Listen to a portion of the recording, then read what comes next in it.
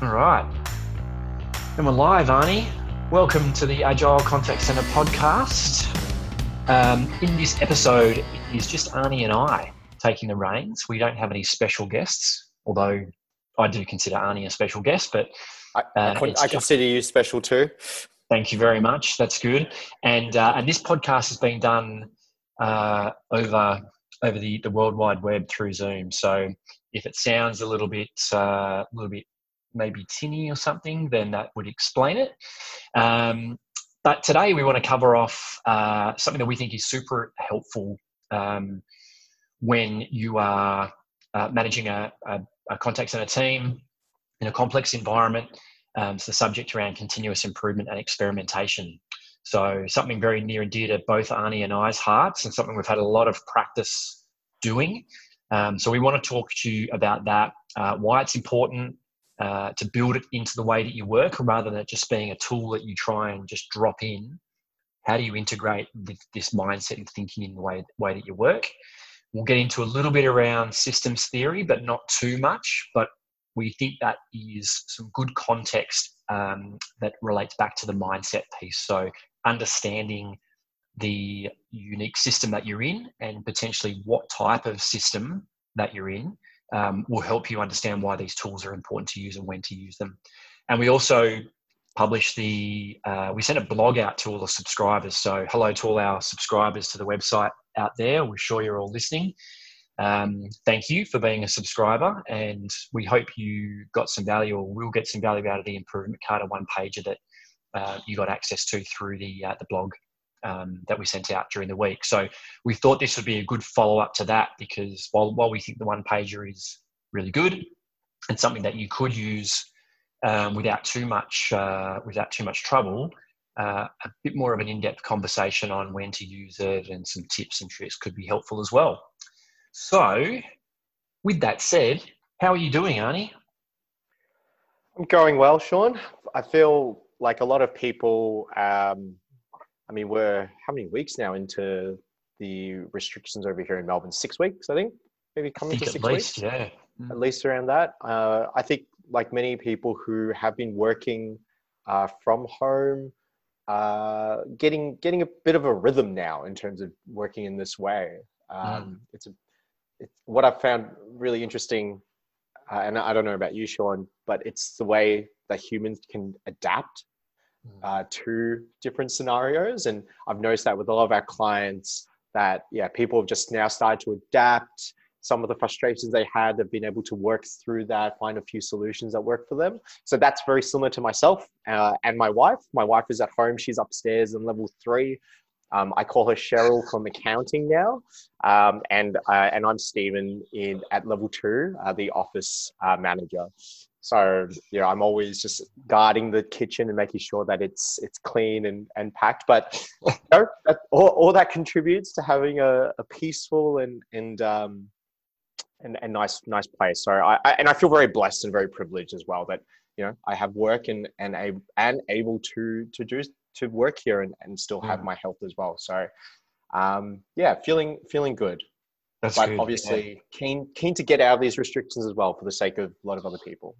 Yeah, I was chatting to some clients this morning, and they were talking about their personalities, and they said, look, they're like you said, they're adapting to this situation and they're starting to make it work, and they feel like there's real potential in some balance between that office, physical office environment and then the working from home. But yeah, I think they're kind of at the end of their tether in terms of them needing to actually have some closeness with some other human beings that aren't their family or whoever they live with. So I feel the same. Be good. May 11 is a big day. Right? Yeah, May 11. Yeah. But even though that's happening, we still need continuous improvement, and that We can do. happen. So I'm really excited to talk about this or talk through continuous improvement, Sean. For our listeners, I'm not sure what frustrations you have. Maybe you have this really down pat. You know how to do this, but for some, and I've been in those shoes, it can be really hard to integrate that into the work. I remember working, at my older at an older organization, and it seemed like continuous improvement was a team's job, like this central team's job, and then they would come in and help you do that. And we never seemed to make that just as part of what we wanted to do. We always talked about that, but we just never quite did that. So and so I think that there's a real opportunity to share a few ways of how teams can actually integrate into their work and make it a part of their work. As we know, it's so important because in today's day and age, there's just so much complexity and so much speed, as we see even in these times now, that you can't just plan something out and expect that one thing to stick. It always has to evolve and always has to adapt. And there's almost like a mindset shift that you almost need to change this, to think, actually, there's not necessarily a silver bullet for everything. It's actually all about incremental continuous improvement for everything you do. Yeah. And I think once you start doing that, I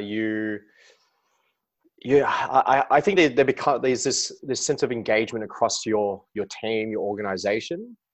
I think that's one really great reason to do it, to embed this into your work. But you also reap the benefits of it as well as you go, as you see those little wins over time, and you just deliver better in what you do. Yeah. When I was thinking about continuous improvement before this, I thought, that name itself kind of probably carries a fair bit of like different meanings for people, and so but that's what we're calling it. So that's it. But it's, to me, it's the difference between the sort of the reactive process improvement that happens when you just, you kind of almost trip over something, versus being proactive and responding and having mechanisms in place so that your teams know that's something that they can use. And I think what I have seen is that actually changes the mindset of people. So even if you say, yeah, well, look, we've got a continuous improvement culture, when something happens, we always try and find ways to do it better. And that's really cool, and certainly not taking anything away from that, but actually being purposeful about it and having really overt and explicit mechanisms that you can use, and rhythms and systems that you can use to improve processes and actively look for ways to improve them, I think changes the mindset that people have. And so they actually are thinking more about the system that they're working in, the end-to-end customer experience, rather than just a point in time or a transaction. So I think for me, it's really critical from a building capability in people's mindsets to being able to, work in this way as well. Yeah, spot on. So what should we get into some tools, or what do you think? Yeah, let's dive into, well, before we do the tools, maybe, because you also mentioned an acronym that I'm quite fond of before, when we were planning for this as well, PDCA. Maybe I'll let you talk a little bit about what PDCA is, and go for it. Yeah, I mean, the PDCA, basically, for anyone who's not familiar listening at home, it really is just plan, do, check, act.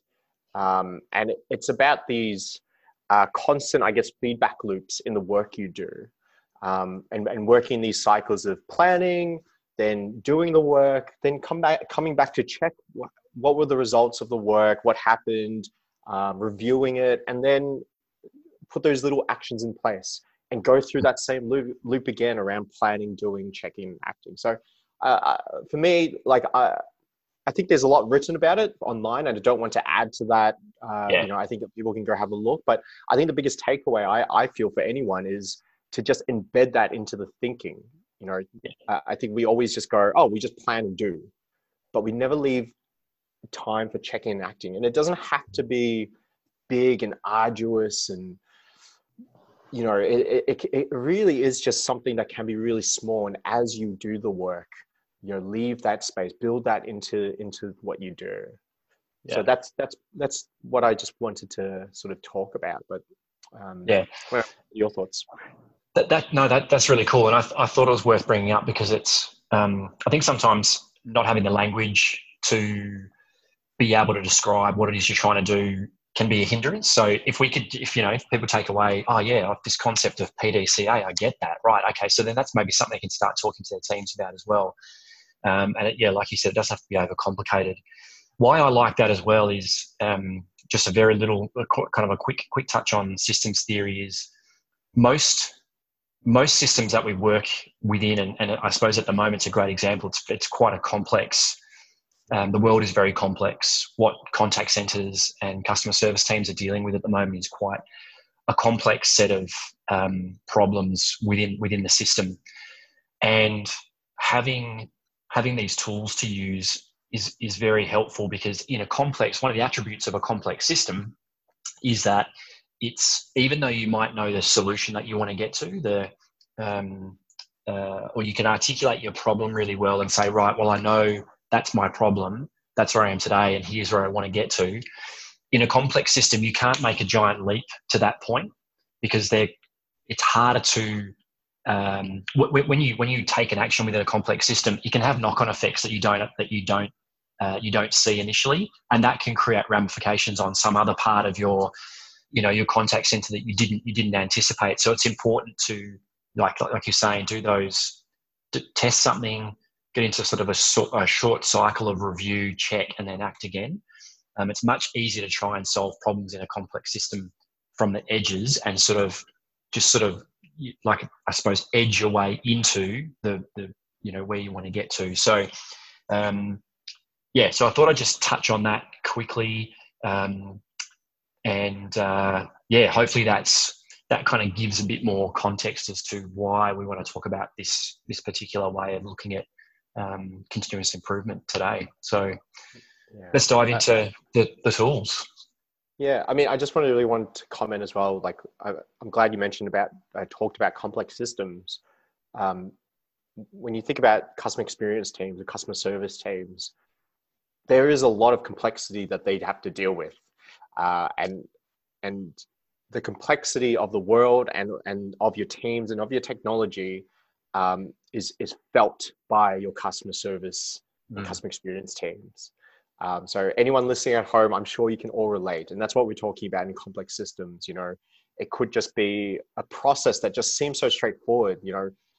Like, I think back to like just a payment, making a payment, a customer making a payment for something, because there's so much layering of different technologies, different teams that have to do this, all the different scenarios that a payment, as example, like all the different ways you can pay, direct debit, cash, not like bags of cash, but like those sort of all that contributes to this really complex system. So and so therefore it's not as easy to just go, oh, let's just have a look at everything and then just there's your clear answer to the problem. It doesn't quite work like that.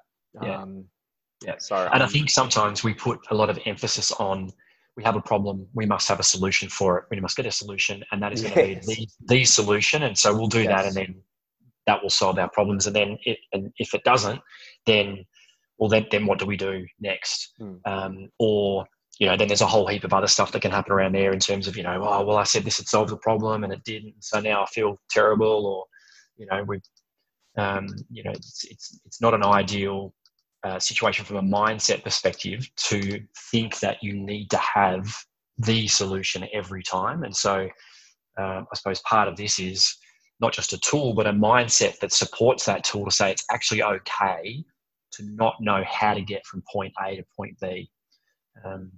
So maybe let's talk about how teams can do that. So one of the tools that you shared through in the email as well is the improvement Kata, and this one I really like. It's one that I feel it's just such a great tool that it's underestimated sometimes and maybe like not used enough. Perhaps because it seems really simple, but it's actually really beneficial, and there's some concepts within it that I think you can apply to more of your work. So if anyone's listening to this, you can look up Improvement Kata, Kata. It's a Japanese term. I always get people asking me what it means, and I look it up and I go, oh, okay, that's what it means. And then I forget every single time. So I don't actually know the meaning for Improvement Kata. Well, that's okay, because I do remember. Good.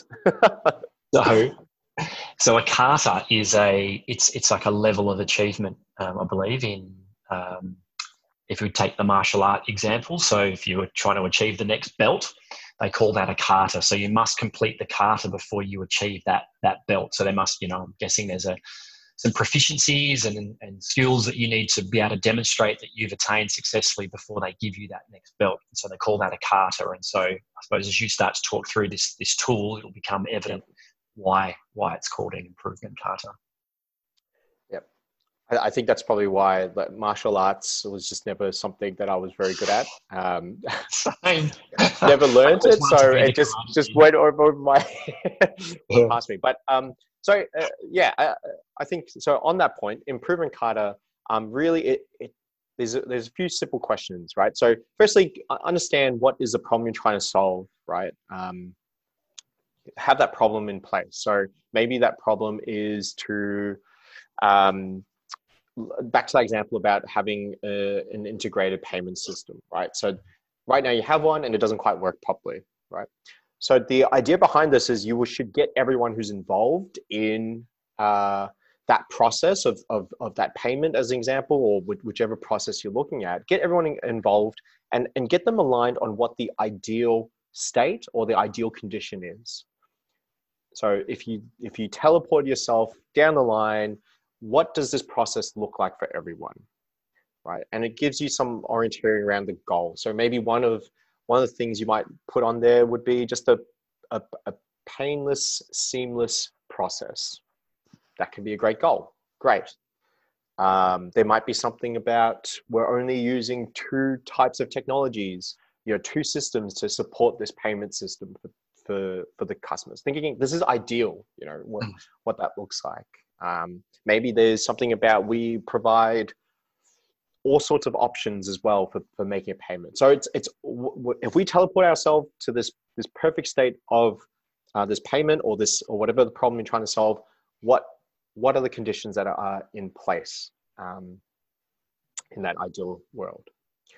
So you start with the ideal state, and then you move into where is it now?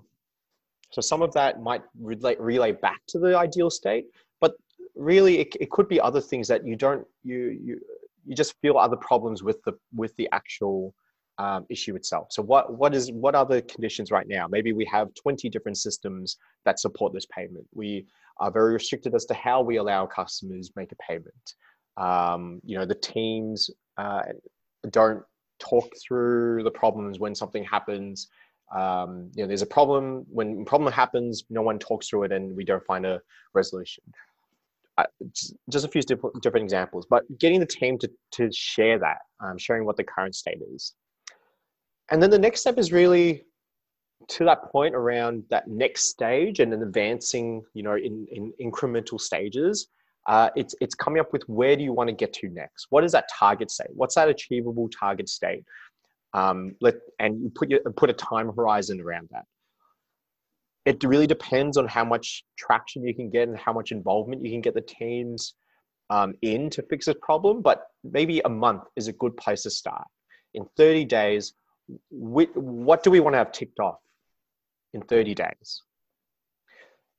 And this is really crucial because often we skip ahead and we go, what's that solution to get us all the way to that ideal state?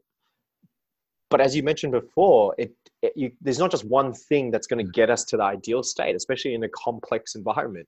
It's actually multiple things that you need to do. And I think that's where a lot of teams get stuck sometimes. They go, wow, this is way too big of a problem to solve. So that's in a too hard basket and let's not do it. But this gives you a way to start making some inroads toward this ideal state and getting some runs on the board, and that momentum actually creates this almost enthusiasm to improve something else when people go, oh, that's more goal that we set for ourselves, we actually achieve that. Great. What's that next goal? So you get the ideal state. That might be, we have a resolution process in place for our different teams. Maybe the finance team and the operations team, they have a process in place in a month's time to resolve any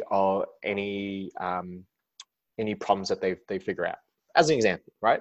So it's not going to fix everything. It's not going to get us to ideal state, but it's going to make some improvement, right? So the team agrees on that. And then once you've done that, you then come up with the actions. So this is where the plan, do, check, act concept starts coming into play, right? You then go, okay, well, let's say in a week's time, let's come back for a quick check-in. But in a week's time, what are the actions that we're going to take? So you break it down even smaller. What are we going to do first? Okay, well, we need to run a workshop to clarify a process. So in a week's time, you'll have a process in place. Okay, week 2, it might be we need to do a communication. Week 3, we now do a test of this process with the smaller group, as an example. And then by that 4th week, you'll have built up to that target state that you've wanted to get to. And then you plan out your next target state. So where do you want to get to in the next 30 days? So things would have changed again by that point. So that's a little structure that you can start straight away. You can do with I'm sure everyone has a really big chunky problem to try to solve.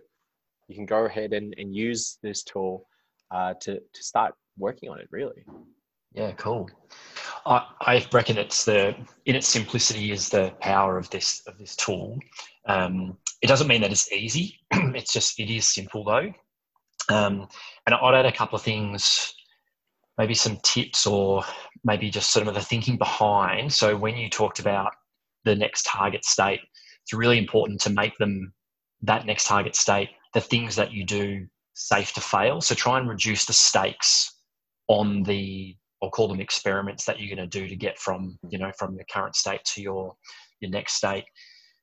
Try and reduce the stakes on them. So that actually makes it okay for it not to work without blowing something up. Like your example, the payments thing, like if it was to blow up the whole payment system and customers couldn't pay, okay, well, if that's an outcome of running that experiment, then maybe you want to start a bit smaller. Maybe you want to reduce the number of payments you're looking at trying to, touch, or whatever it could be. But reduce the stakes, so that makes them safe to fail. Safe to fail is really important. The other thing that you mentioned was the time frame, 30 days. That's also really important. You need to be able to observe the outcome. So what's the observable value or the observable action of running that experiment? And it has to have an endpoint, because if it doesn't have an endpoint, you don't know whether or not you've actually seen everything play out and did it work or did it not work. So when you're coming up with these next target states, make sure they're time bound and make sure you know what you want to see, so that at the end of that, you can say that worked or it didn't work. And then you'll know the next step that you want to take, that next target state as well. Spot on. Hey, Sean, we've had about 500 plus listens to the podcast so far. Hey, we have, Arnie. That's a pretty cool milestone. I think it is. I was very chuffed when I saw that. It's a very humble little podcast that it is, but I thought that was really cool. Speaking of which, if you are a listener to the podcast, then we would love for you to give us a rating. So you don't have to give us a review, but a rating in your chosen streaming service would be awesome. So that just gets it up the rankings, when people are searching or they're looking around, so that, we get more people to listen to it. That's our goal. We want this goodness to spread as far as possible. No other agenda. It's just get it up the rankings, get more people to listen to it. And then, hopefully more people can learn about cool tools like the Improvement Kata. Awesome. Hey, the other thing too, I just thought of, and I have seen this work quite well before, is using the Kata approach to coaching. So you could target a process or whatever, but using it as a coaching tool as well. You can use it with yourself or you could use it with someone else. So I might have a goal like, let's say I'm a contact center leader and I'm trying to set up self-organizing teams, but I feel like I'm making lots of decisions at the moment. the target state might be, sorry, the ideal state might be, I want to be making less decisions every day around customers. You're probably going to be a bit more detailed than that, but you could then say, okay, so what's the current state? Well, I'm making decisions about this, and this. Okay, so the next thing you want to do is, okay, so what decisions maybe do you want to start to empower your teams to make? And so it's very good also from an individual point of view as well. It's a really great coaching tool, some really good questions in there. So if you look up Coaching Carter, you'll find it. You'll find that on the internet as well. So yeah, it's a really, really cool, flexible little tool. Yeah, I think that if you're coaching someone through it, like get them to come up with those target states, that those actions. I think that's where it comes really powerful. And it gives them that safe to fail type environment as well, where they can go, oh, we're not trying to get all the way to the ideal state, we're just trying to get to the target state. Well, maybe I can achieve this. Awesome. Yeah. And then as a coach, it's just about encouraging them and asking other options that they could take as well. And holding them accountable to acting on what they've said that they want to get to. So spot on. I'm glad you mentioned that.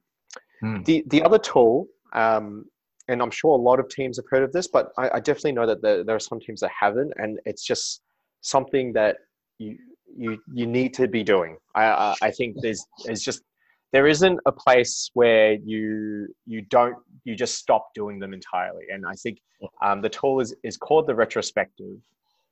And the retrospective is pretty basic, right? Really, at the heart of it, it's looking back or reflecting back on a chosen subject.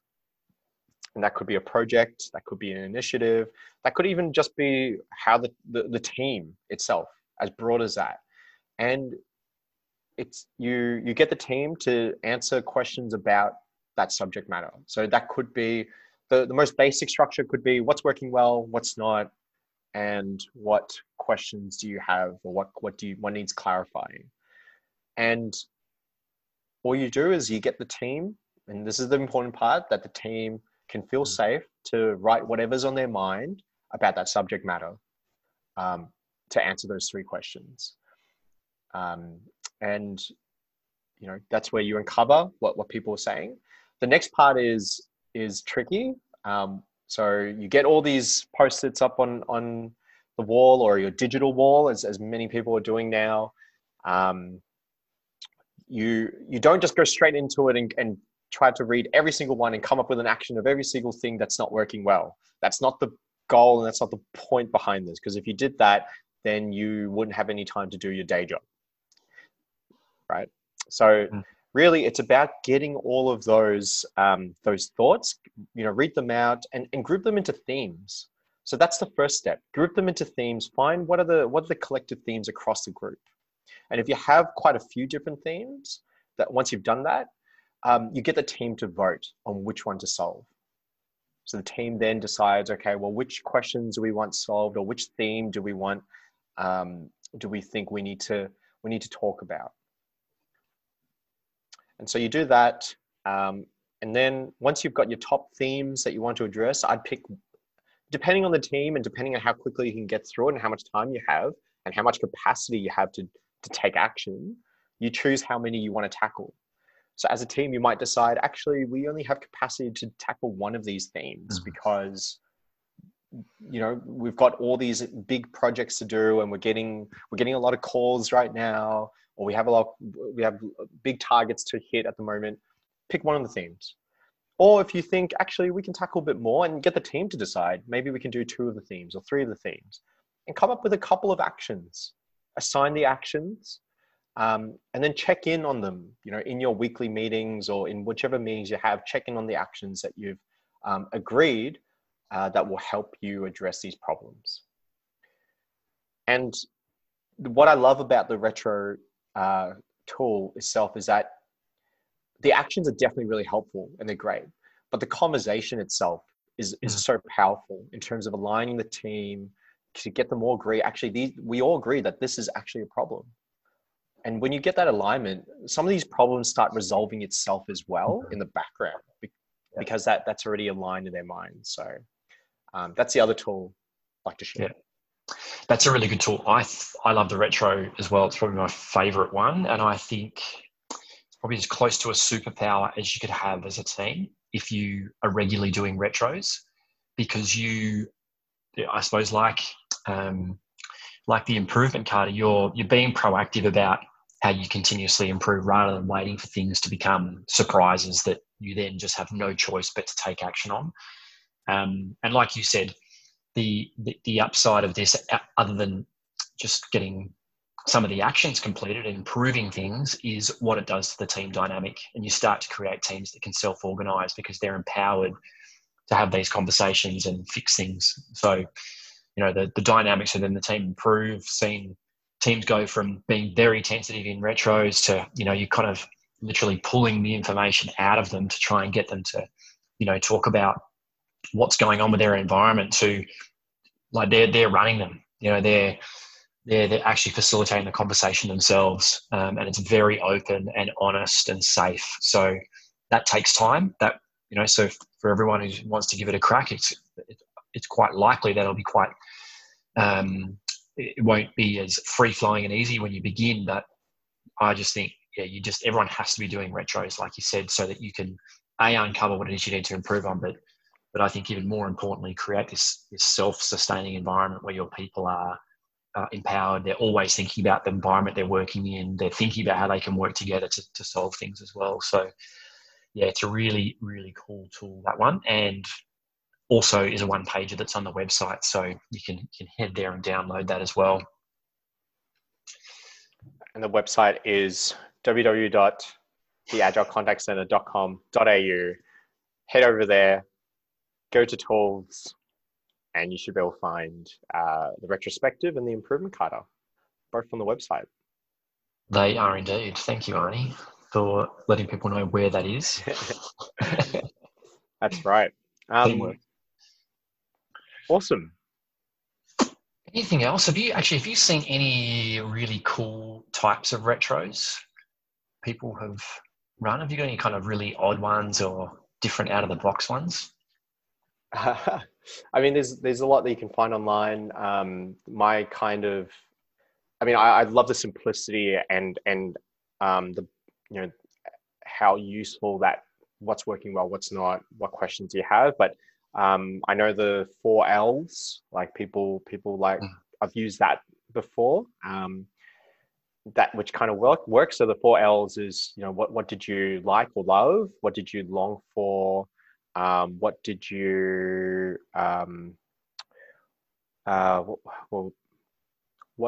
what do you long for? What it lacked? Yeah. How many is that? That's 4. Yeah. Yeah. Yeah. So that's the 4 L's. The other one is like a sailboat. That one's pretty good. Yeah. So yeah. the sailboat. So that one is what's ahead, what's pushed you forward, what's held you down. So like kind of like the anchor. And there was a 4th one. What's pushed you forward? What's ahead? What's hold you down? And dangers ahead. Okay, yeah, that's good. Yeah. So that's the 4. So that's a good one if you're about to embark on a big project and you just want to get some alignment on, what's really great about it, but what's maybe like, so there's a project you might have already been working on as well. But you clarify some of the risks involved. You might clarify some anticipated risks as well. But it also gets everyone aligned on what the vision is. So I like those 3. Those are my kind of go-to. What about you, Sean? Was there any others in your mind?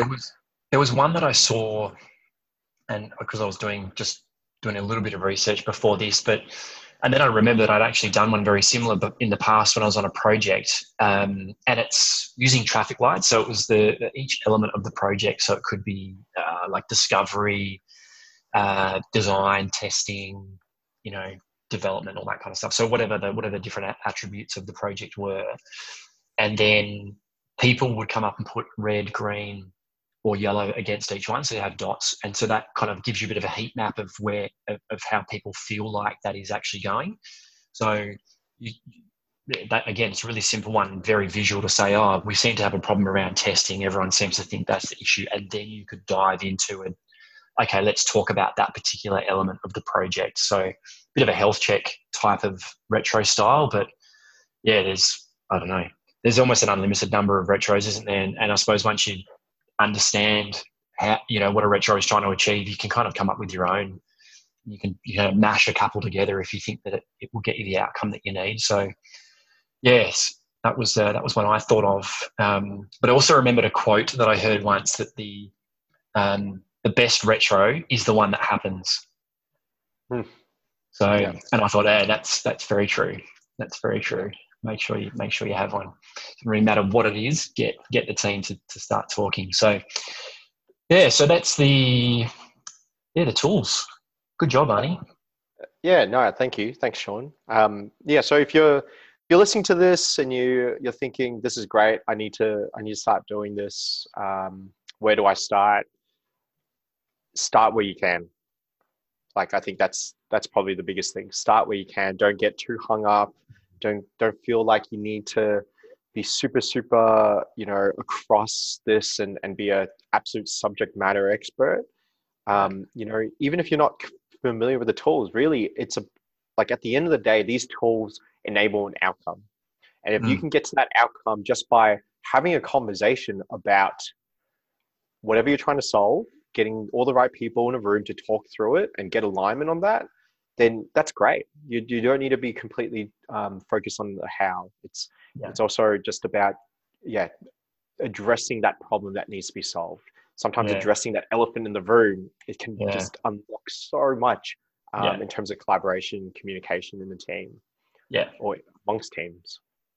And I'd say as well, if you're quite passionate about this and you want, this is something that you feel like could be of value, but you're not really sure where to start, I would say just share this with your team. Just say, hey, I came across this tool. Like you can show the one page at a meeting and say, hey guys, I'm no expert on this, but it's got me thinking about different ways of doing things. And I don't know what problem we might solve, but here it is. Talk through it, kind of get a shared understanding of what it is with your team, and then say, do we feel like there's anything we could use this for? And then you start to enlist some support within your team as well. And everyone then has kind of a bit of shared accountability about what you might pick and where you might start. And just have a crack at it. So cool. That's good. Right.